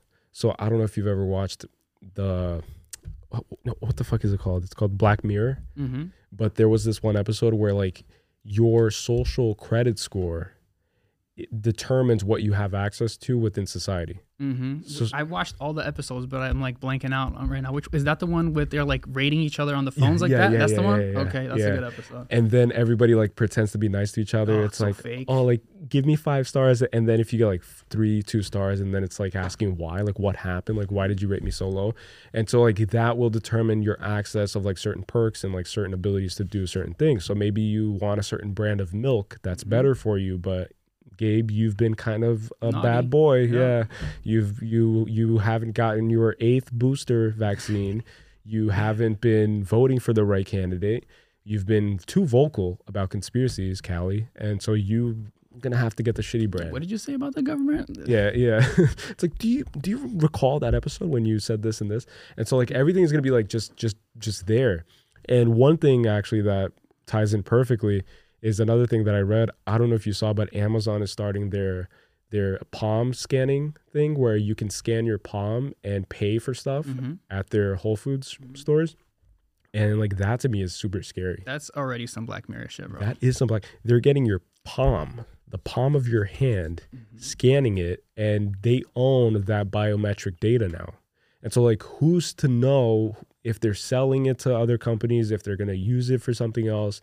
And we all know that a lot of these big tech companies are subsidized by the government. And so the government, the best way that they can test certain concepts and certain technologies is through big pharma, big tech, and big military. So it's like Amazon is the biggest one. So it's like, let's pretend that it's convenience. And it's always packaged as convenience, which is what's mind-blowing. Every time. Yeah, it's going to be way easier. You just look. You don't even need to hold your phone. You don't need your wallet. You just scan your hand and it's paid for. Like, it's going to be so easy. Hey, Jerry, don't you hate it when you always forget you always forget your wallet, don't you, Jerry? Knucklehead. And then like, you knucklehead. And then Jerry's like, yeah, I guess I do forget my wallet a lot. Me. Yeah, chip me. Yeah, it's so much easier. And it's funny because one of the news outlets was like recording people doing it, and then one guy just looked like high out of his mind, just like in another dimension, wearing a mask and stuff. And then he was just like talking to the camera like, yeah, now it's just easier because I don't even have to bring my wallet. So it's like he's like doped up, probably on his 4th booster already and stuff, and just probably has like a third eye growing or like a second arm or some shit. That's exactly how they want everybody. They want everybody behaving like NPCs in line with the little Oculus. Stay at home. Yeah. Don't try to like do anything different. Just stay at home, consume some drugs, and maybe collect some money from the government. Yeah. It's like that's what they want. And live your life inside of the computer. Mm-hmm.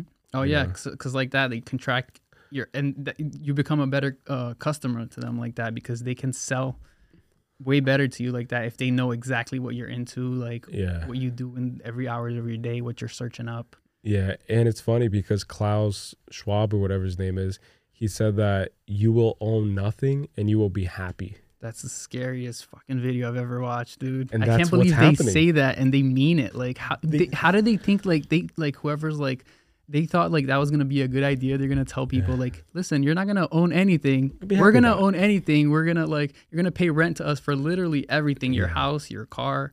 We could just take it away or shut it down whenever we want. It gives me anxiety. And some people are just like, oh no, that's not happening. Like, dude, they're telling you, like, this is not a conspiracy. This is happening right now. They're working towards it. And if you can't realize what's going on, then you're the perfect audience for them, because like they want people like that. So it worked on you. Yeah. It's the like whole conditioning worked. the government wants the best for me. Like, that's obviously what they want. That's When why has they're that the ever government. been the case? Like throughout all of Never. human history, like the biggest like oppressors and Thieves, IRS, Thieves gangs and of just fucking mass murderers, right, Yeah. have always been higher power like government. Did you see the I mean, this might take, I don't know if this is going to take a long conversation, but did you see the whole Damar Hamlin situation? Mar Hamlin, Damar Hamlin, the football player? the one that appeared at the game doing like signals or something, like signs or something like that. Yeah, so he got hurt Mm-hmm. during a game. Like he had like a cardiac arrest. Oh yes, I did hear about that guy. Yeah. Yeah, so a lot of people are saying it's like the vaccine. Yeah. Now like a day later, I don't know if it was a day later or two, like he was like real bad, supposed to be like in the hospital. But then like they show him at the game and like his face is completely covered. You can't tell it's him. So like And it's a lighter skin tone too, I saw. yeah. Yeah. I just know that like I don't know if it's him or not. Like I don't even know the guy.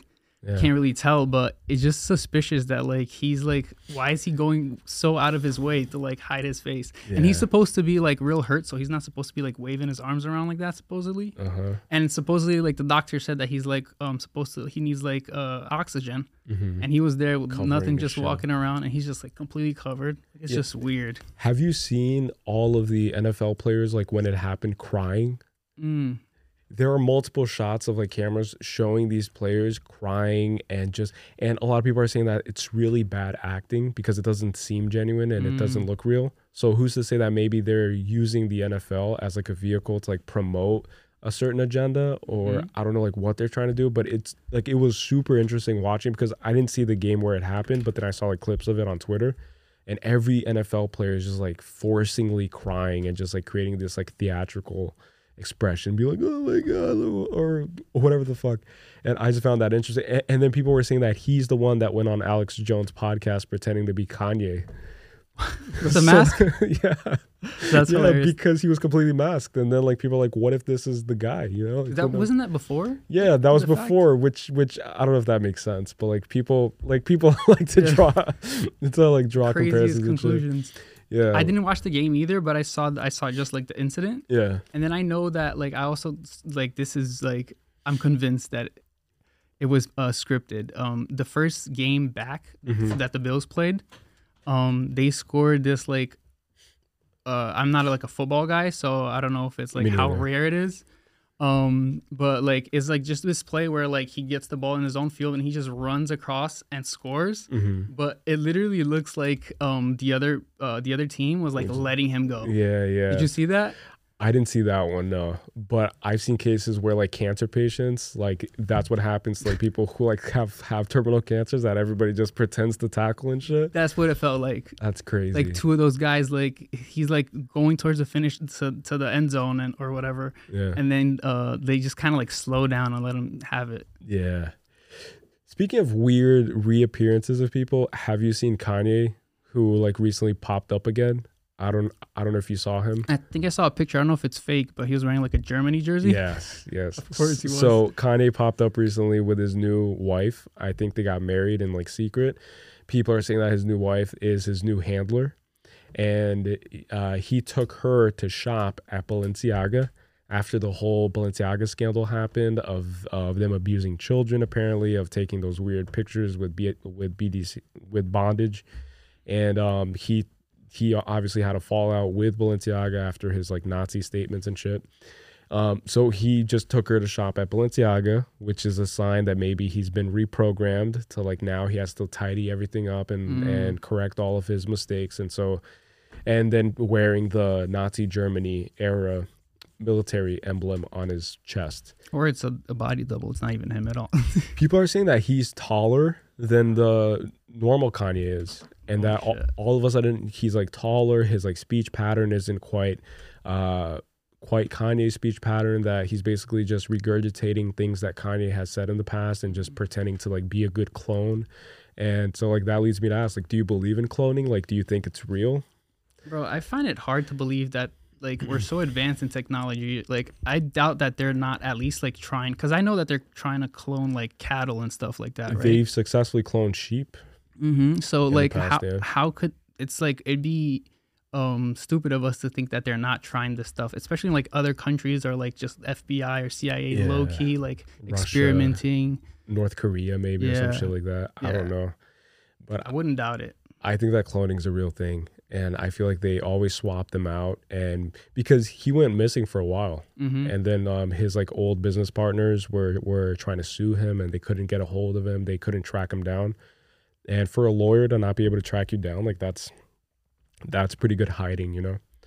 But Word. Oh, excuse me. But yeah, I just found that interesting how he came back with his new wife who always has this like stone face on her, like she's like just like zoned out, and people said that his eyes were like dead, you know, like there's like no life in those eyes. And I don't know, like I think maybe they got Kanye and now they're putting out his clone and they're making him just correct everything he did wrong, you know? Shady shit, bro. Like I said, I don't not believe in any of this stuff. Yeah, Hollyweird, man. I just hope that you never go to Hollywood or be a part of Hollyweird. No, I wouldn't. Stay independent, you know, and don't sell your soul if you ever get discovered by like, you know, like big names and they want to take you in and make you the new Jim Carrey, you know? Like, like don't turn into a Jim Carrey because that fucked him up in his head too. Jim Carrey's tried to expose some kind of shit like numerous times, right? Like, yeah. Live on like a late night show. I forgot who, if it was like Jimmy Kimmel. Jimmy Kimmel trying to do the thing with his tongue out. Yeah. And we actually discussed that on the last podcast and how the audience, right? Like speaking of laugh tracks, because like we were talking about like favorite shows before this and how Friends uses laugh tracks and how The Office doesn't. And how The Office is superior because for obvious reasons. But they added laugh tracks to that interview because everybody in the audience was just like everybody nervous. Was stunned. I heard that. That's right. When he did when he was doing this, everybody was kind of shocked and they just added that to like kind of break the silence a little bit. To ridicule him and to discredit anything he does. He's a nut job, yeah. Yeah, and that's what they always do is that they assassinate your character first and then if you persist, then they take you out for real.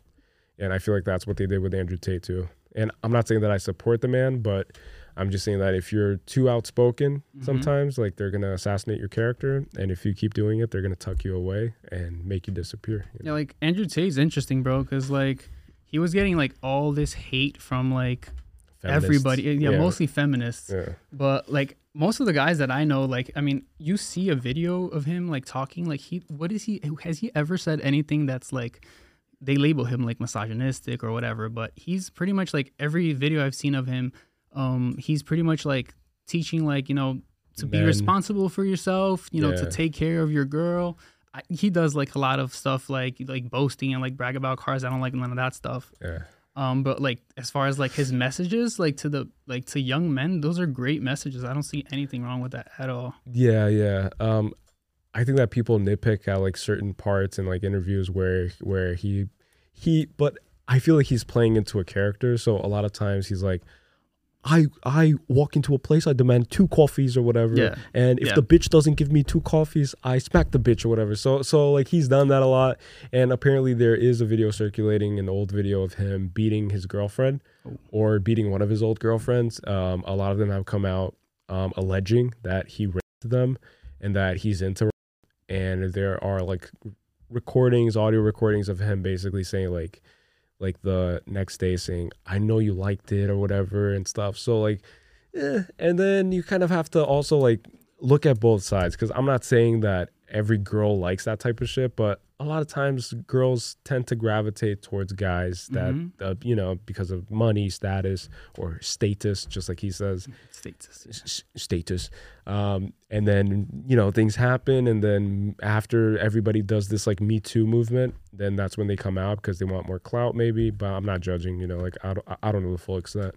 Yeah.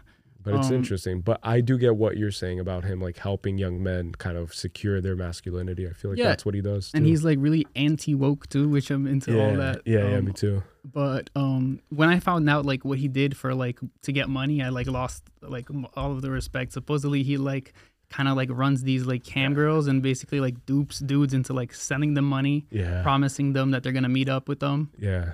And then they just keep like, oh, send me more money. I need to get my passport. Oh. Right.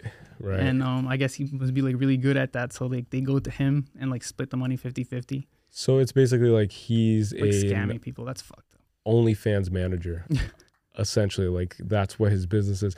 I don't know if you've ever seen the Vice mini documentary that they put out on YouTube on Andrew Tate. It's very like it's worth watching, but also keeping in mind that Vice has become this like ultra leftist agenda institution. So it's not good to take everything at face value, but they did get insights into like his whole operations and like what he does. And he has this like group of men who pay like $5,000 to be a part of this like elite exclusive group.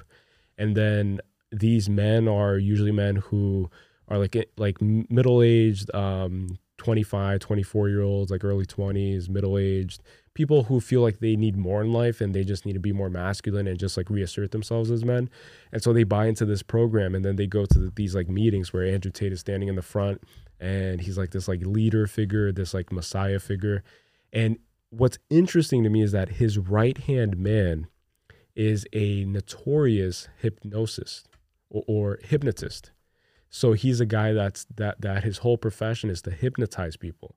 And so they do a lot of like hypnotism, a lot of programming, a lot of cult-like activities that make all these men kind of just fall in line and just worship essentially Andrew Tate.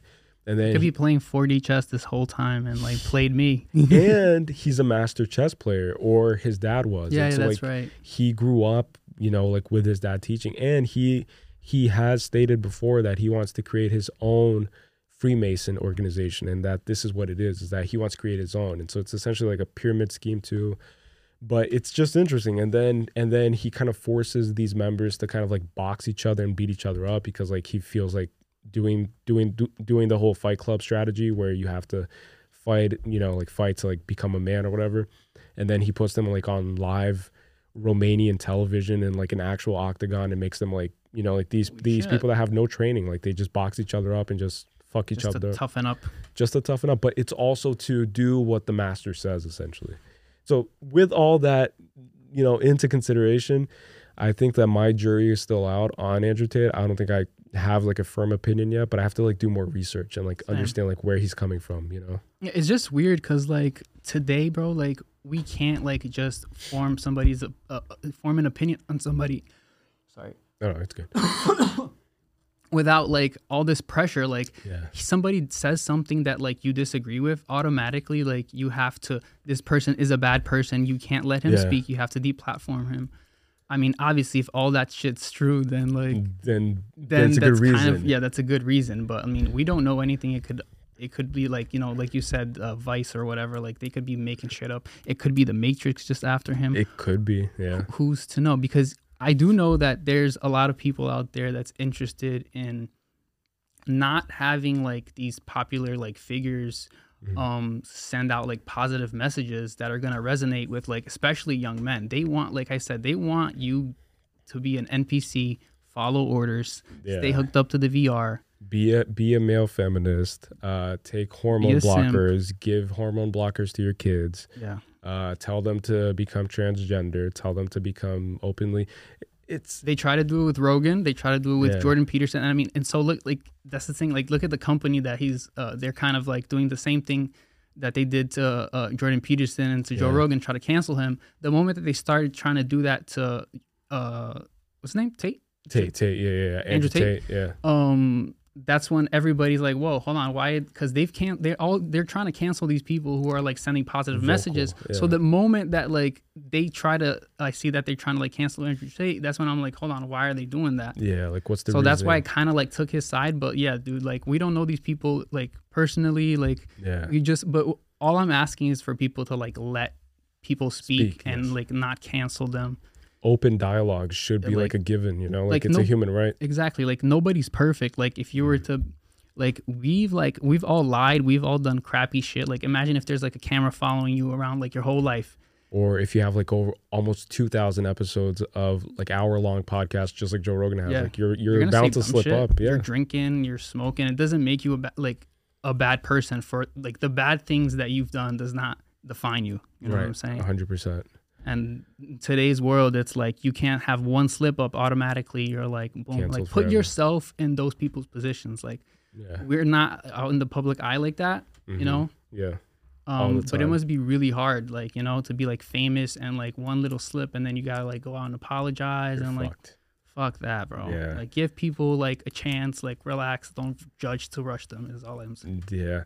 And if you take into account, like, I personally think that Joe Rogan became more contained and more tidy after his Spotify deal. Yeah, he did for sure. Because now, like, I don't feel like he's as like ambitious as like in his ideas. Like, I'll catch him a lot of times talking to a guest and then he just signals and says, we're not going to get into that, you know? Yeah, you noticed that? Scared, yeah. Oh shit, I didn't see that. I mean, it could be because, you know, he doesn't want to upset the guys at Spotify. Right, because of his big deals. So like $100 million plus, like that's a lot of money. So like that's enough to buy your obedience and your freedom, apparently, even for Joe Rogan.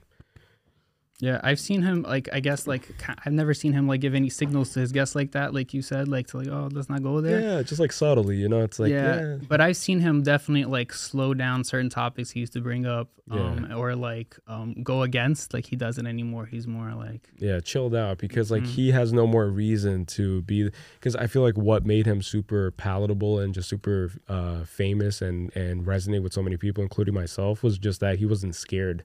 Just anything you would think of, he's like...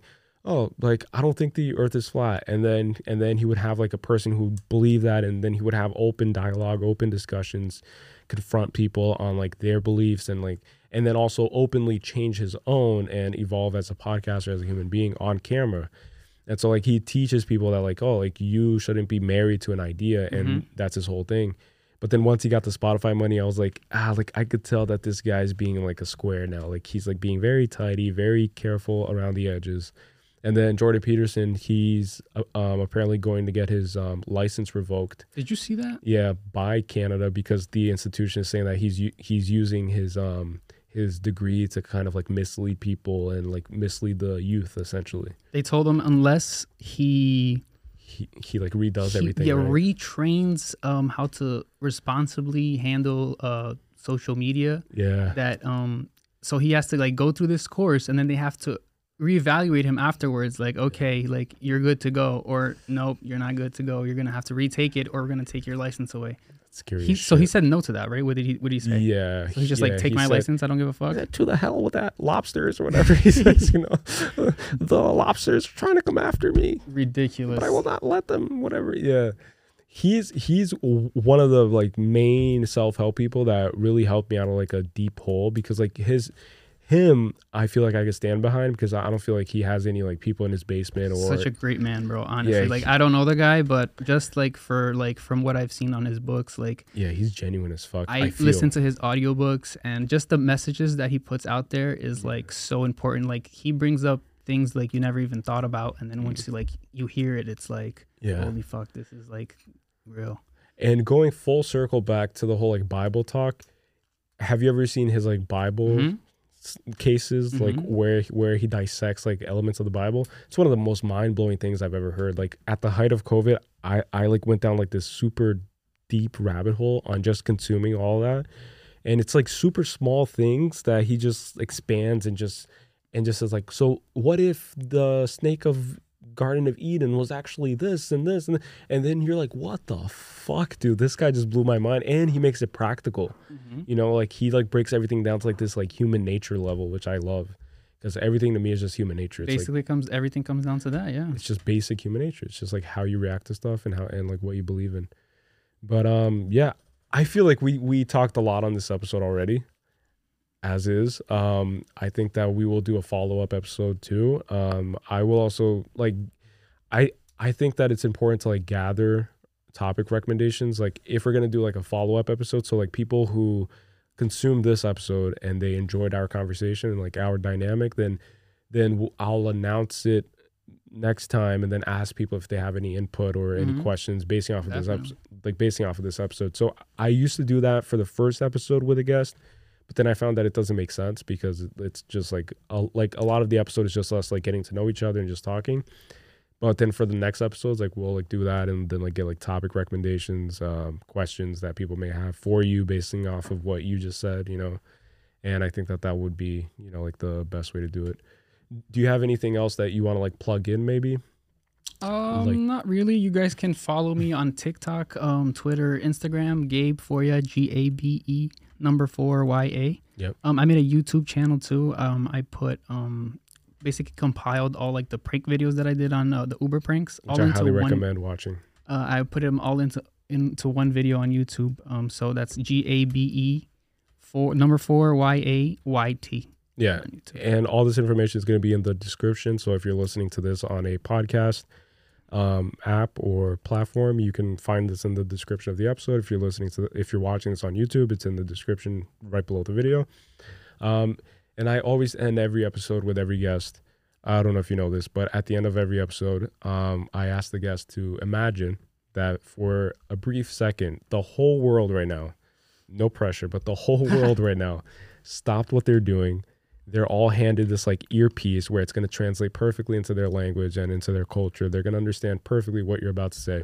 But you have this opportunity now staring into that camera to say a message. It could be a word. It could be a question. It could be anything you want to say right now. If you had the chance to speak to all of humanity, like what would you tell them? Off the cuff like this, bro? I don't know. Just instinctively, like don't like overthink it. Just like if you had it right now, like it's just happening. Like that's it. I think based on what we were talking about, that's the first thing that came to my mind. So I guess I would just restate, like, stop rushing to judge people, especially like these people that we don't even know online. Like this whole cancel culture to me, like that's one of the most scariest things. Like we need to let people speak and voice their opinions. You don't have to agree with them, but you need to let them speak. So I guess I would just say stop like canceling people. Yeah. Let people speak. Yeah, that's it. Just open dialogue, open discourse. The most important thing we could have is discussions, right? Yeah, and just balance. You know, just like have balance and be open-minded to everybody. But at the same time, don't let those people dictate who you are and what you do in this world. With that being said, guys, thank you again for listening. Thank you for coming on. Thanks for having me, bro. Thanks for being a part of this. Hopefully we'll look back at this when it's episode 300 and something, and we'll be like, oh shit, like that was episode 33. Back then we were still very young. I'm gonna be like, this is so cringe, this episode. Like this is my first time like speaking like on a mic and stuff. You did like, great, by the way. I'm like really nervous. I feel like I was just getting warmed up and then like but I'm looking forward to coming back and then like actually have like better conversations. No. Better than we did today. You did great. I promise you that, because a lot of people too, like listening and watching, it's very easy for people who haven't done it before saying like, oh, like this person did this and like they should do this. But once you're in the hot seat and you have everything mic'd up and you're listening to your voice, it's completely different. And thinking like 10 things at once while you're talking. And then trying to communicate all that. Yeah. So it's not as easy as you think, folks. Exactly. And then also take into account the fact that I kind of do this for a living now. So like it's just practice too. Like even at the beginning in some episodes, just like I told you, there are episodes where I cringe. Like I edit every episode, so I listen and see myself like back and like listen to myself, and I cringe every time, no matter how well people think I spoke or whatever. It's just always cringy. So like that's the ego again. Yeah. I want to congratulate you, by the way, bro. Like I feel like you're made for this. For like even your voice and everything, it just sounds so smooth on the mic. It's a radio voice.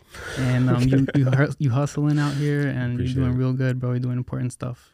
I can't accept compliments for shit, and I've said that before, but thank you so much, because I feel like that's also like a personal baggage, you know, like growing up, I never got the acceptance of my dad and stuff, and I don't want to get too deep, but thank you. Anyways. I appreciate it. Anyways, thank you so much for that compliment. You know, like just like basically saying like, oh, and also I didn't have a dad. So that's how we're going to close out this episode, with a very depressing comment.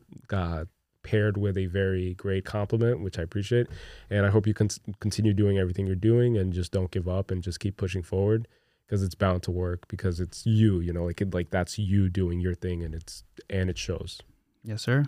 All right. So See you guys next time. thanks again, guys. Don't forget that it's never wrong to be mentally gone, and I'll catch you guys on the next one. Peace out.